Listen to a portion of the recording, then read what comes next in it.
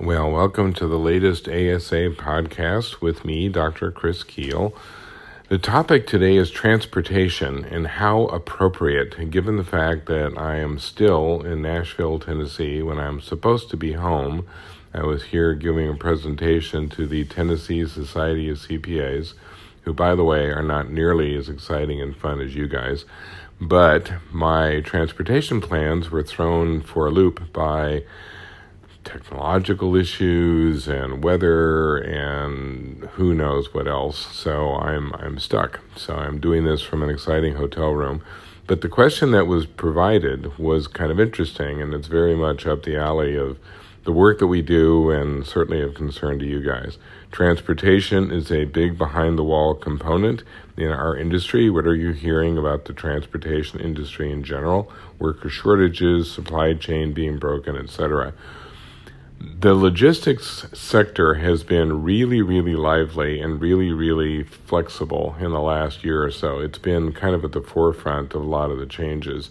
Transportation growth has been nothing short of spectacular. We do an index that is very similar to what the Purchasing Managers Index is or the Credit Managers Index, where we have a mark that is similar to their diffusion, where anything over 50 is expansion, anything under 50 is contraction. All of the transportation sectors, trucking, rail, air, maritime, all of them are in the high 50s or 60s. Air is at 68. Air used to be like in the 30s, but in the last year or so, all of the medical demands have really elevated air cargo.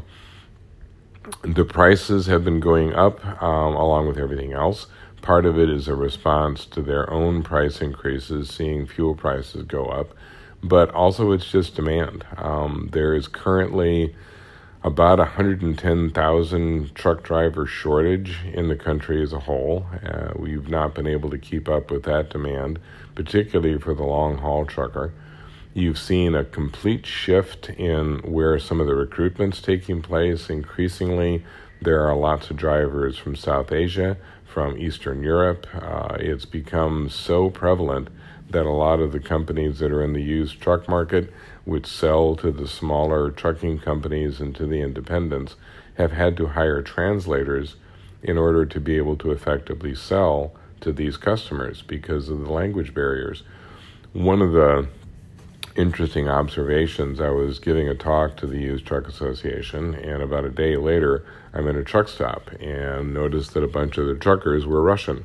And I speak a little bit of Russian, I won't go into why, and I'm asking them about that whole phenomenon. And they said, yeah, we had a lot of Russian truckers. And I said, why? He says, we are Russian. We are married to Russian women.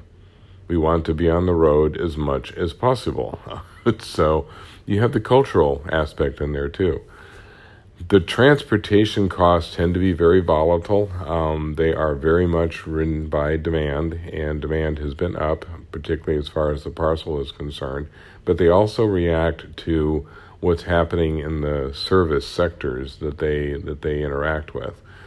It's always been seen as sort of the harbinger as far as the economies move. You're going to see changes in the transportation sector first before you see it almost anywhere else.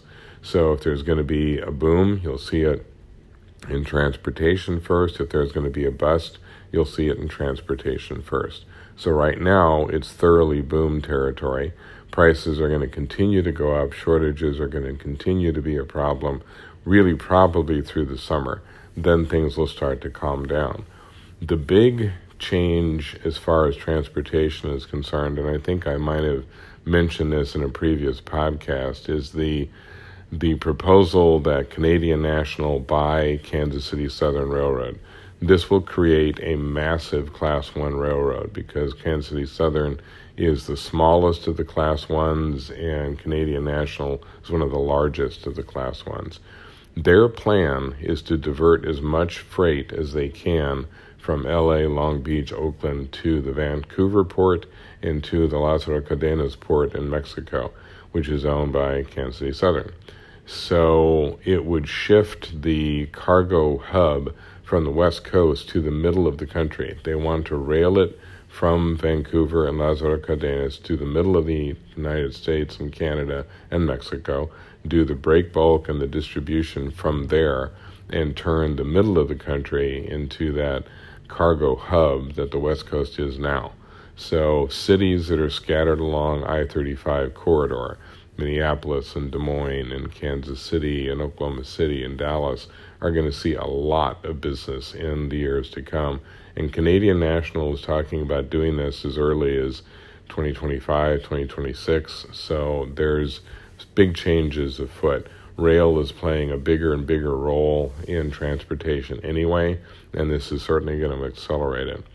So long and the short of it, higher logistics prices for a few more months at least, continued shift towards rail, probably a little bit of a calming down from an inflation perspective towards the end of the year, which happens generally anyway, and a much more diversified, I guess is the best way to put it, transportation sector as they respond to those chronic labor shortages and the like, probably even more consolidation than we've seen in the past. Thanks very much, and we'll talk next week.